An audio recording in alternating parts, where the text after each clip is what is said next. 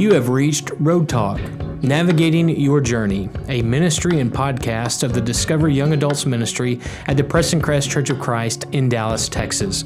We meet at 9:45 on Sunday mornings, and we have small groups all throughout the week. We are located at Preston Road and Highway 635 in North Dallas. My name is Jacob Hawk. I'm the Young Adults Minister and the host of this podcast. It doesn't matter if you are single, dating, if you want to be dating, if you're married, if you want to be married, or if you're divorced, or if you're trying to figure out at what stage of life you are passing through. At the Discover Young Adults Ministry, we want to help you discover life, discover love, and discover the Lord. If I can help you or serve you in any way, or if I can pray for you, please email me at jacob@pressoncrest.org.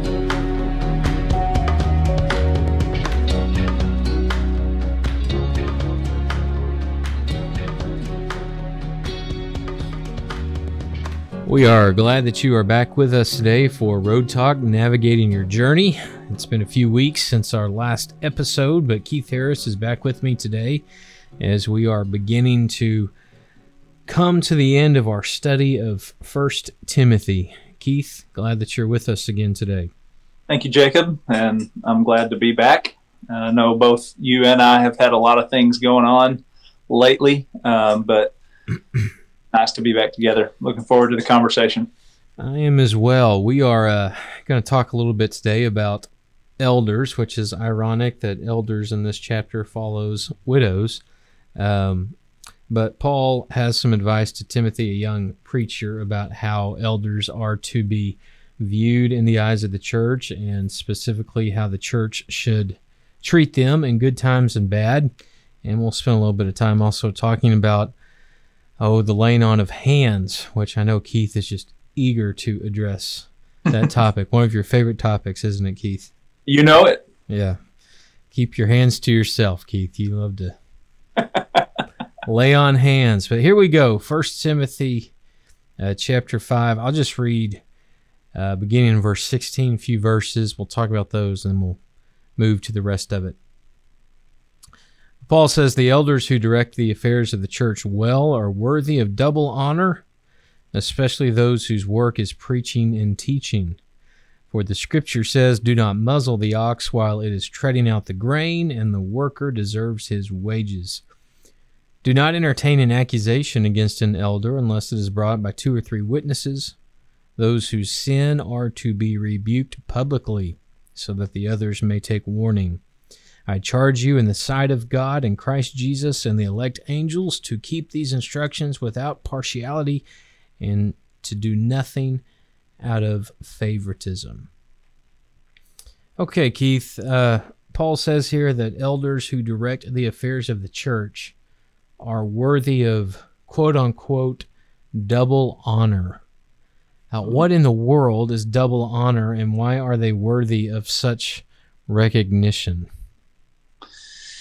So double honor seems to be, especially when you verse 18 as well, it seems to be financial support. And I would say this again is likely referencing those who serve and work in the church on a regular basis, and how they ought to receive some kind of financial support.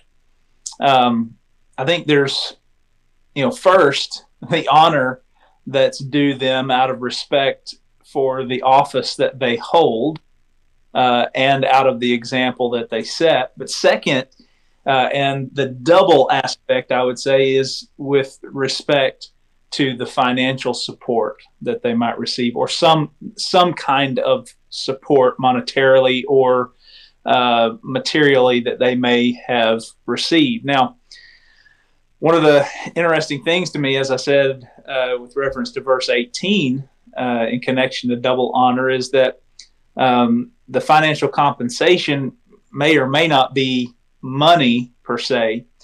Some people believe that this means double honor means like a double stipend, that they were already receiving financial support, but some ought to receive double financial support. I'm not sure that that's the case, at least in my understanding. And the reason that I would say that is just for the simple fact that in Paul's day, the church had not yet progressed into what we experience today, where congregations have full-time ministry staff. It was very much a part of Paul's day where some were supported by the church. So take Paul, for instance. He was supported by the churches, but at the same time, he was working as a tent maker. And so supporting himself to a degree, but then being supported as well by the congregations. And so I don't think that this is referencing a double stipend, like a doubling of the financial support. I think this is just a recognition that we honor them already because of the office they hold. We respect their authority. We submit to them as those who are leaders within the church. But then the double part, I would say, is that support, helping them along the way. Yeah, I don't hear anything in that I would disagree with. It's also evidence to me that there is biblical authorization, maybe a strong word, but at least example or precedent of men who serve as both elders and ministers for the same congregation. That may not be the wisest decision, depending on the church and its context, but there is a biblical precedent here that if a man's doing both, if he is serving as an overseer and he is busy doing some teaching and preaching, that it would be reasonable for this church to offer him financial support for his time and energy and efforts, because just like with anything else in life, every time you say yes to one thing, you're saying no to something else. Time's limited. So if he owns a business but spends a lot of time working for the church, he's theoretically giving up some earnings from his business by doing that. Right. I am interested, though, why they don't say this for deacons or, any other church member. Why is it that only the elder is worthy of double honor? That's a very interesting question, and one that I think there may be a bit of an answer to in the text itself. He says that, let them be considered worthy of double honor. And then he says, especially those whose work is preaching and teaching. Now, the preaching and teaching aspect of ministry is very much different than what we think of as the ministry of deacons. And I say that going back to Acts and the first example that we have of men being selected to serve as what has in a role of what we would refer to as deacons, and they were selected for the express purpose of fulfilling those ministries. Worked well and smoothly, and no one was overlooked. But the apostles, in their instruction in that text, you'll recall, made sure to say that we don't have the time. We can't stop doing what we're doing to wait on tables to distribute food. We need to be about the word, proclaiming the word. And so I think there's a distinct difference between the role of deacon and the role of elder. And Paul is maybe pointing to that here in verse 17 when he identifies especially those whose work is preaching and teaching. Mm-hmm. It's a great explanation. And there is a clear difference in the text in the responsibility of elder, deacon, and even minister. Without a doubt, the New Testament highly appreciates and respects that of the office of the elder or the bishop or the shepherd. And you see this again when Paul says in verse 19, don't entertain an accusation against an elder unless it is brought by 2 or 3 witnesses. Now, I put in the questions here for us to talk about today. Kind of similar question. Why is it that elders are afforded the luxury of having 2 or 3 people accuse them of something rather than just one individual? Because you've been in ministry a long time, Keith, as have I, and usually uh, it doesn't take 2 or 3 witnesses to bring an accusation against a preacher for it to stick. In fact, we always hear many people think this, and I had a wise mentor tell me one time, many people usually just means 1 or 2. They don't have the courage to say, this is what I think, but many people are saying this. But even them, when they speculate, many people think this, and they're only talking about 1 or 2 people. There's nothing in the scripture that says, if an accusation is brought against a minister, you better have 2 or 3, but it does that for elders. So why is it that way? It may be, much of this may be the difference, at least in our experience, the difference in what we see within congregations today, as I said earlier, with a full-time ministry staff. And I know that some churches and many elders do work diligently and tirelessly for the church. Now, I think maybe the difference is just simply the fact that you have individuals who are given a God-given role of leading the congregation. And I think in Paul's day and Timothy's day, the elders were likely more, I hesitate to say this, but I do think it's probably the case. They were likely more prominent than the minister themselves. And again, we're talking about a time prior to our experience today. We're talking about a time where they didn't have full-time staff. Some congregations didn't have a minister. And I think, the elders in the congregations in the first century were largely the ones who were engaging the preaching and teaching and the spreading of the message. So maybe in the sense of them being held in such high regard, and not only that, but the visibility that they had within the congregations would lend itself to the need to make sure if there was an accusation that was presented against an elder, it wasn't just one person that had some personal vendetta against this particular individual. And I think verse 19 here, it plays into the rest of what Paul is saying to Timothy, but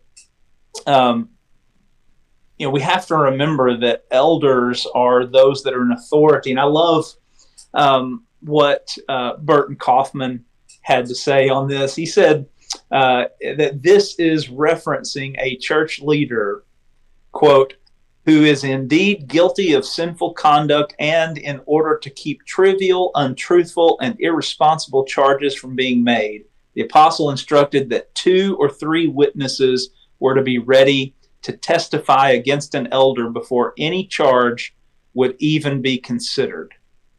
And so I think essentially this was to limit the conflict among brothers and sisters in Christ. Some have suggested, and I don't believe there's any validity to this, but some have suggested that Paul is saying that there needs to be 2 or 3 people who are present to witness the accusation being presented. I don't think that's what he's meaning here. I think he's meaning that this behavior needs to be something that is not coming, accusation rather, it needs to be something that's not coming from just one individual. But this is a reputation issue for this particular elder. Keith, do you think it's fair to assume, based on the context, that this accusation probably centers around embezzlement or some type of financial shady dealings with the church, more along the lines of money than character? Well, I think the context lends itself to that, considering the fact he's talking about double honor and those that are working and laboring, deserving of their wages. Some are going to abuse that. And I think you're right. It may be more so some kind of embezzlement issue that's being presented here, and just simply saying, if you have an accusation, make sure you're not the only one that sees this. Yeah. An accusation is different than a criticism, though an accusation is always done in a critical spirit. Criticism of an elder would be, they never visit me in the hospital. An accusation of an elder would be, they're holding money under the table, and they're pulling out of the contribution. Those are two different conversations, and it seems like Paul has in mind the latter more than the former. Of this is not attacking their ability to be a shepherd or lack of. It's attacking them for doing something morally and ethically wrong. Yeah, and I think that's where Kaufman was in that quote that I shared. Just that this is referencing someone who is indeed guilty of sinful activity or conduct. Mm-hmm. Not about criticizing an elder. It's about having something concrete that you can point to and say, I'm not the only one that can see this. Right. So Paul tells Timothy, all right, you've got to keep these instructions without showing favoritism. Verse 21, why do you think he reminds Timothy to do this without showing favoritism? Well, partiality or favoritism can be extremely destructive to one's ministry. And particularly here in this context, he's obviously talking about the accusations that are being presented and really the things that he is calling Timothy to teach or instruct. These are not teachings that are or standards rather that are for one group of people and maybe not for another group of people. You've seen ministers, you've seen elders for that matter, who will hold one standard on one group of people that maybe they're not close to, but their friends or those that they're very close to, that standard, we can bend that a little bit, and so I think Paul sees that and understands that reality of if you are going to show favoritism to those that you are closest to, if you are going to show deference toward them with respect to the standard that God has set, that's going to be self-destructive in your ministry, and you're not going to be effective. And not only that, but two, it's going to harm the health of the body. Mm-hmm. Yeah. Well, and it's a lot easier to entertain accusations of a church member that may not hold as much power or influence or authority as that of an elder. If a deacon was accused of embezzlement, that's a touchy situation and a tricky issue, but it's not as intimidating as calling out maybe an elder who's been accused of the very same thing. And so I think Paul's reminding Timothy, even though they very well may be your employer, don't overlook questionable acts just because they are your boss. Treat them the same way you would treat anyone in the church who was doing something that was not good or that you had suspect of. That's right. Well said. Okay, your favorite verse in the New Testament. Don't be hasty in the laying on of hands. So, what is this? What is this about? I'll read it for our listeners if they don't have it in front of them. Do not be hasty in the laying on of hands, and do not share in the sins of others. Keep yourself pure. Those are three random thoughts to put together, but let's just start with the laying on of hands. What does he mean there, Keith? More times than not, when we read in Scripture laying on of hands, our thoughts go toward the apostles laying on hands, imparting the miraculous manifestation or miraculous gifts of the Spirit.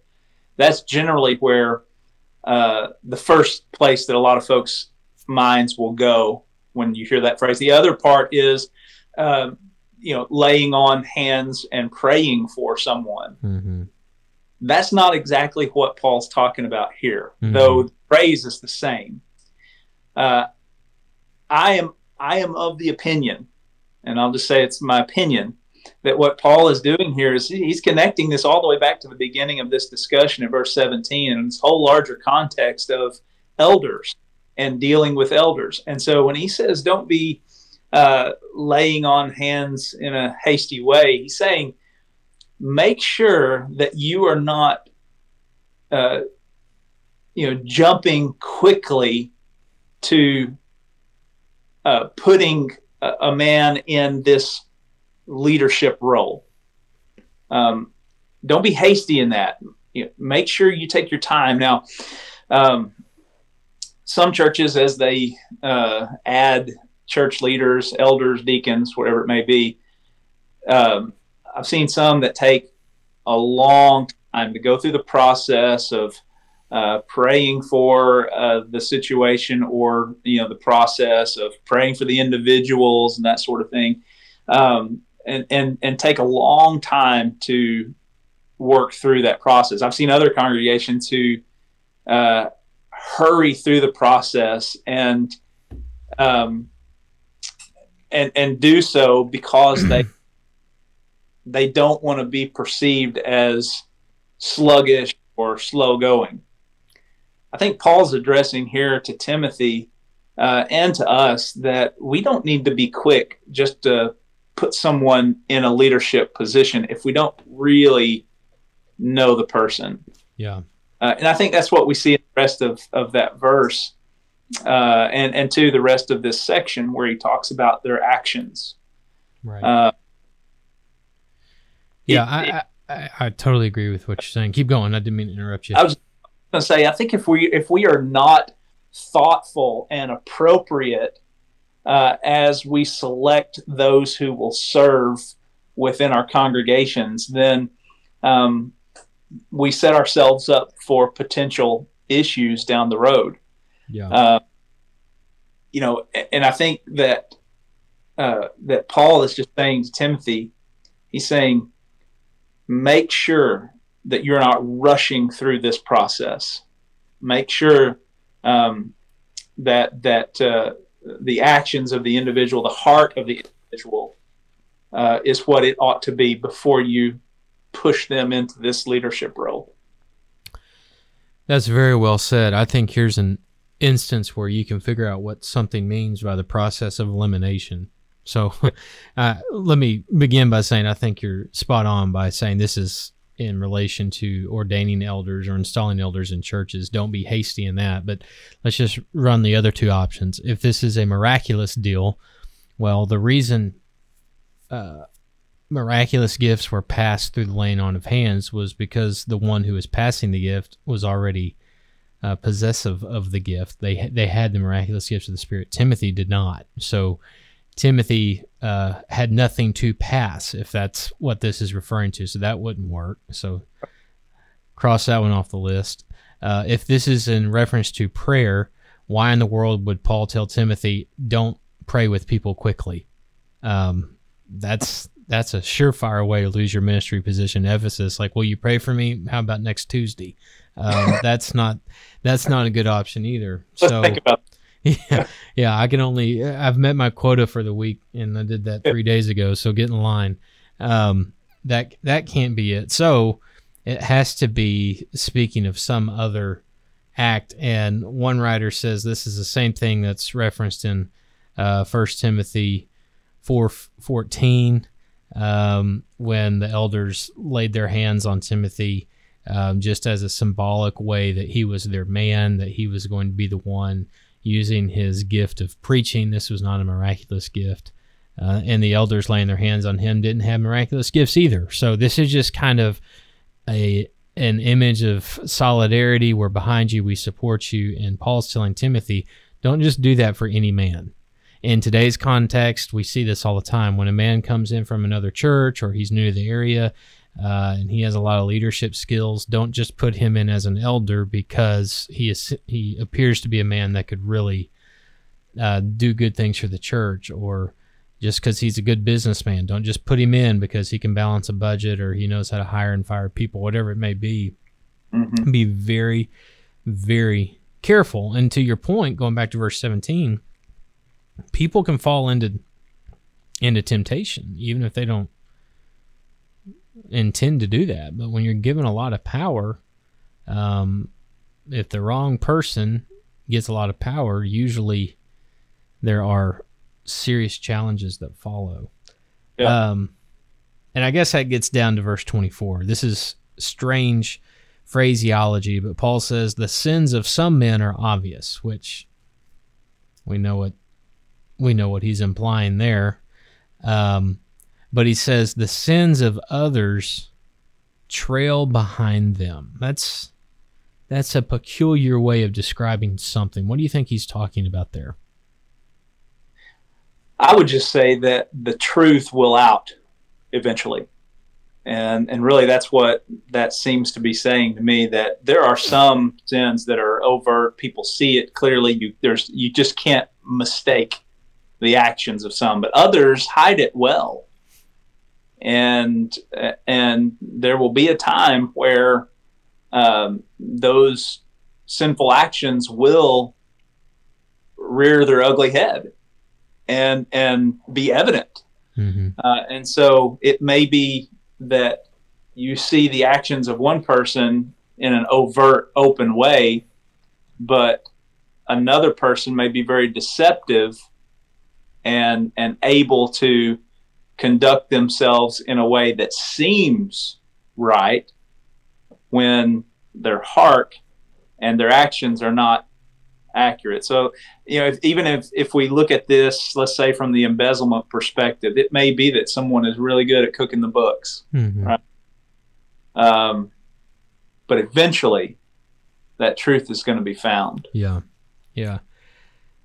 I've heard people say things like, well, yeah, he's a deacon, but he's a hothead, flies off the handle, but as he gets older, that'll temper. Yeah. No. If he's a hothead at 45, he's going to be a hothead at 65, and he may try to suppress that so he can win the approval of the church to be an elder, but don't ever think that hothead nature is not going to come out either in a meeting or in dealing with the family.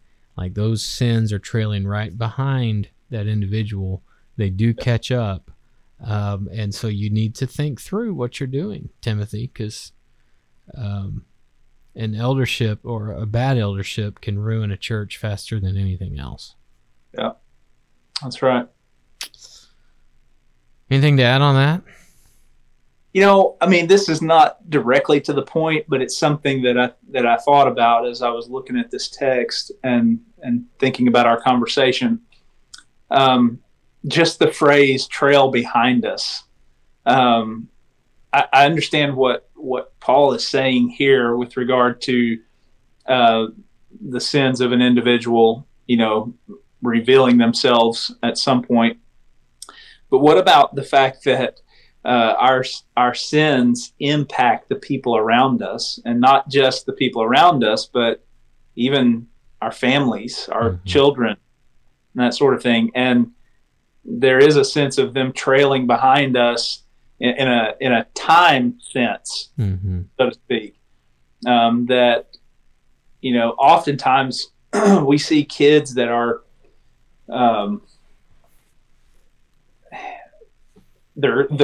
they have their parents' sin thrust upon them and their reputation, mm-hmm. whether or not they're guilty of the same actions or not. We see that playing out a lot of times. And so there is that element to it too. And I don't think that's what Paul is saying here, but it just made me think about the impact that our actions have on the people around us and on our own reputation. And sadly, our world, functions based on perception, and a lot of good people have been very hurt and damaged by a perception that was put out there that's just simply not the case. And mm-hmm. at the same time, a lot of good people have been hurt because of something that their family or their friends have done that impacted the way people perceived them. Yeah, as you were talking about that, and you're an old Arkansas guy, so you can visualize this well, but you think about when tornadoes go through a community late at night, and it's not till sunrise that you can actually see the extent of the devastation that the tornado caused. And that's kind of how sin works, that in the heat of the moment, you know something's not right. You know something is wrong. You know something's destructive, but sometimes it takes a couple of years before the sun comes up and you look out and you see how many people were hurt by that. Yep. And the destruction that one choice by that one individual really did cause. And there's some sins that just cause years of destruction. That, and some things that are never able to be fully rebuilt. Right. And so we have to be so careful who we allow, who we endorse to be our leaders in the church.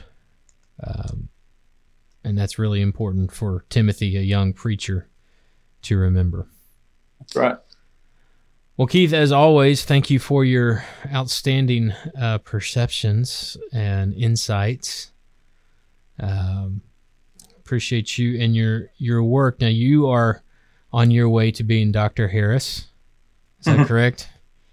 Yeah, we're underway anyway. I'll say that. You're underway. How far into the process are you? I am still at the very early stages. I have probably, if I was guessing, I'd say 2.5 years left. So that's if you learn to read and write sooner rather than later. Yeah, that's why we have to do that first, and then we'll progress. Yeah. Okay. Well, one letter at a time. All right. Well, thank you for your time today. To those who are listening, thank you for joining us for this conversation. As always, keep your eyes on heaven. And we look forward to talking with you next time.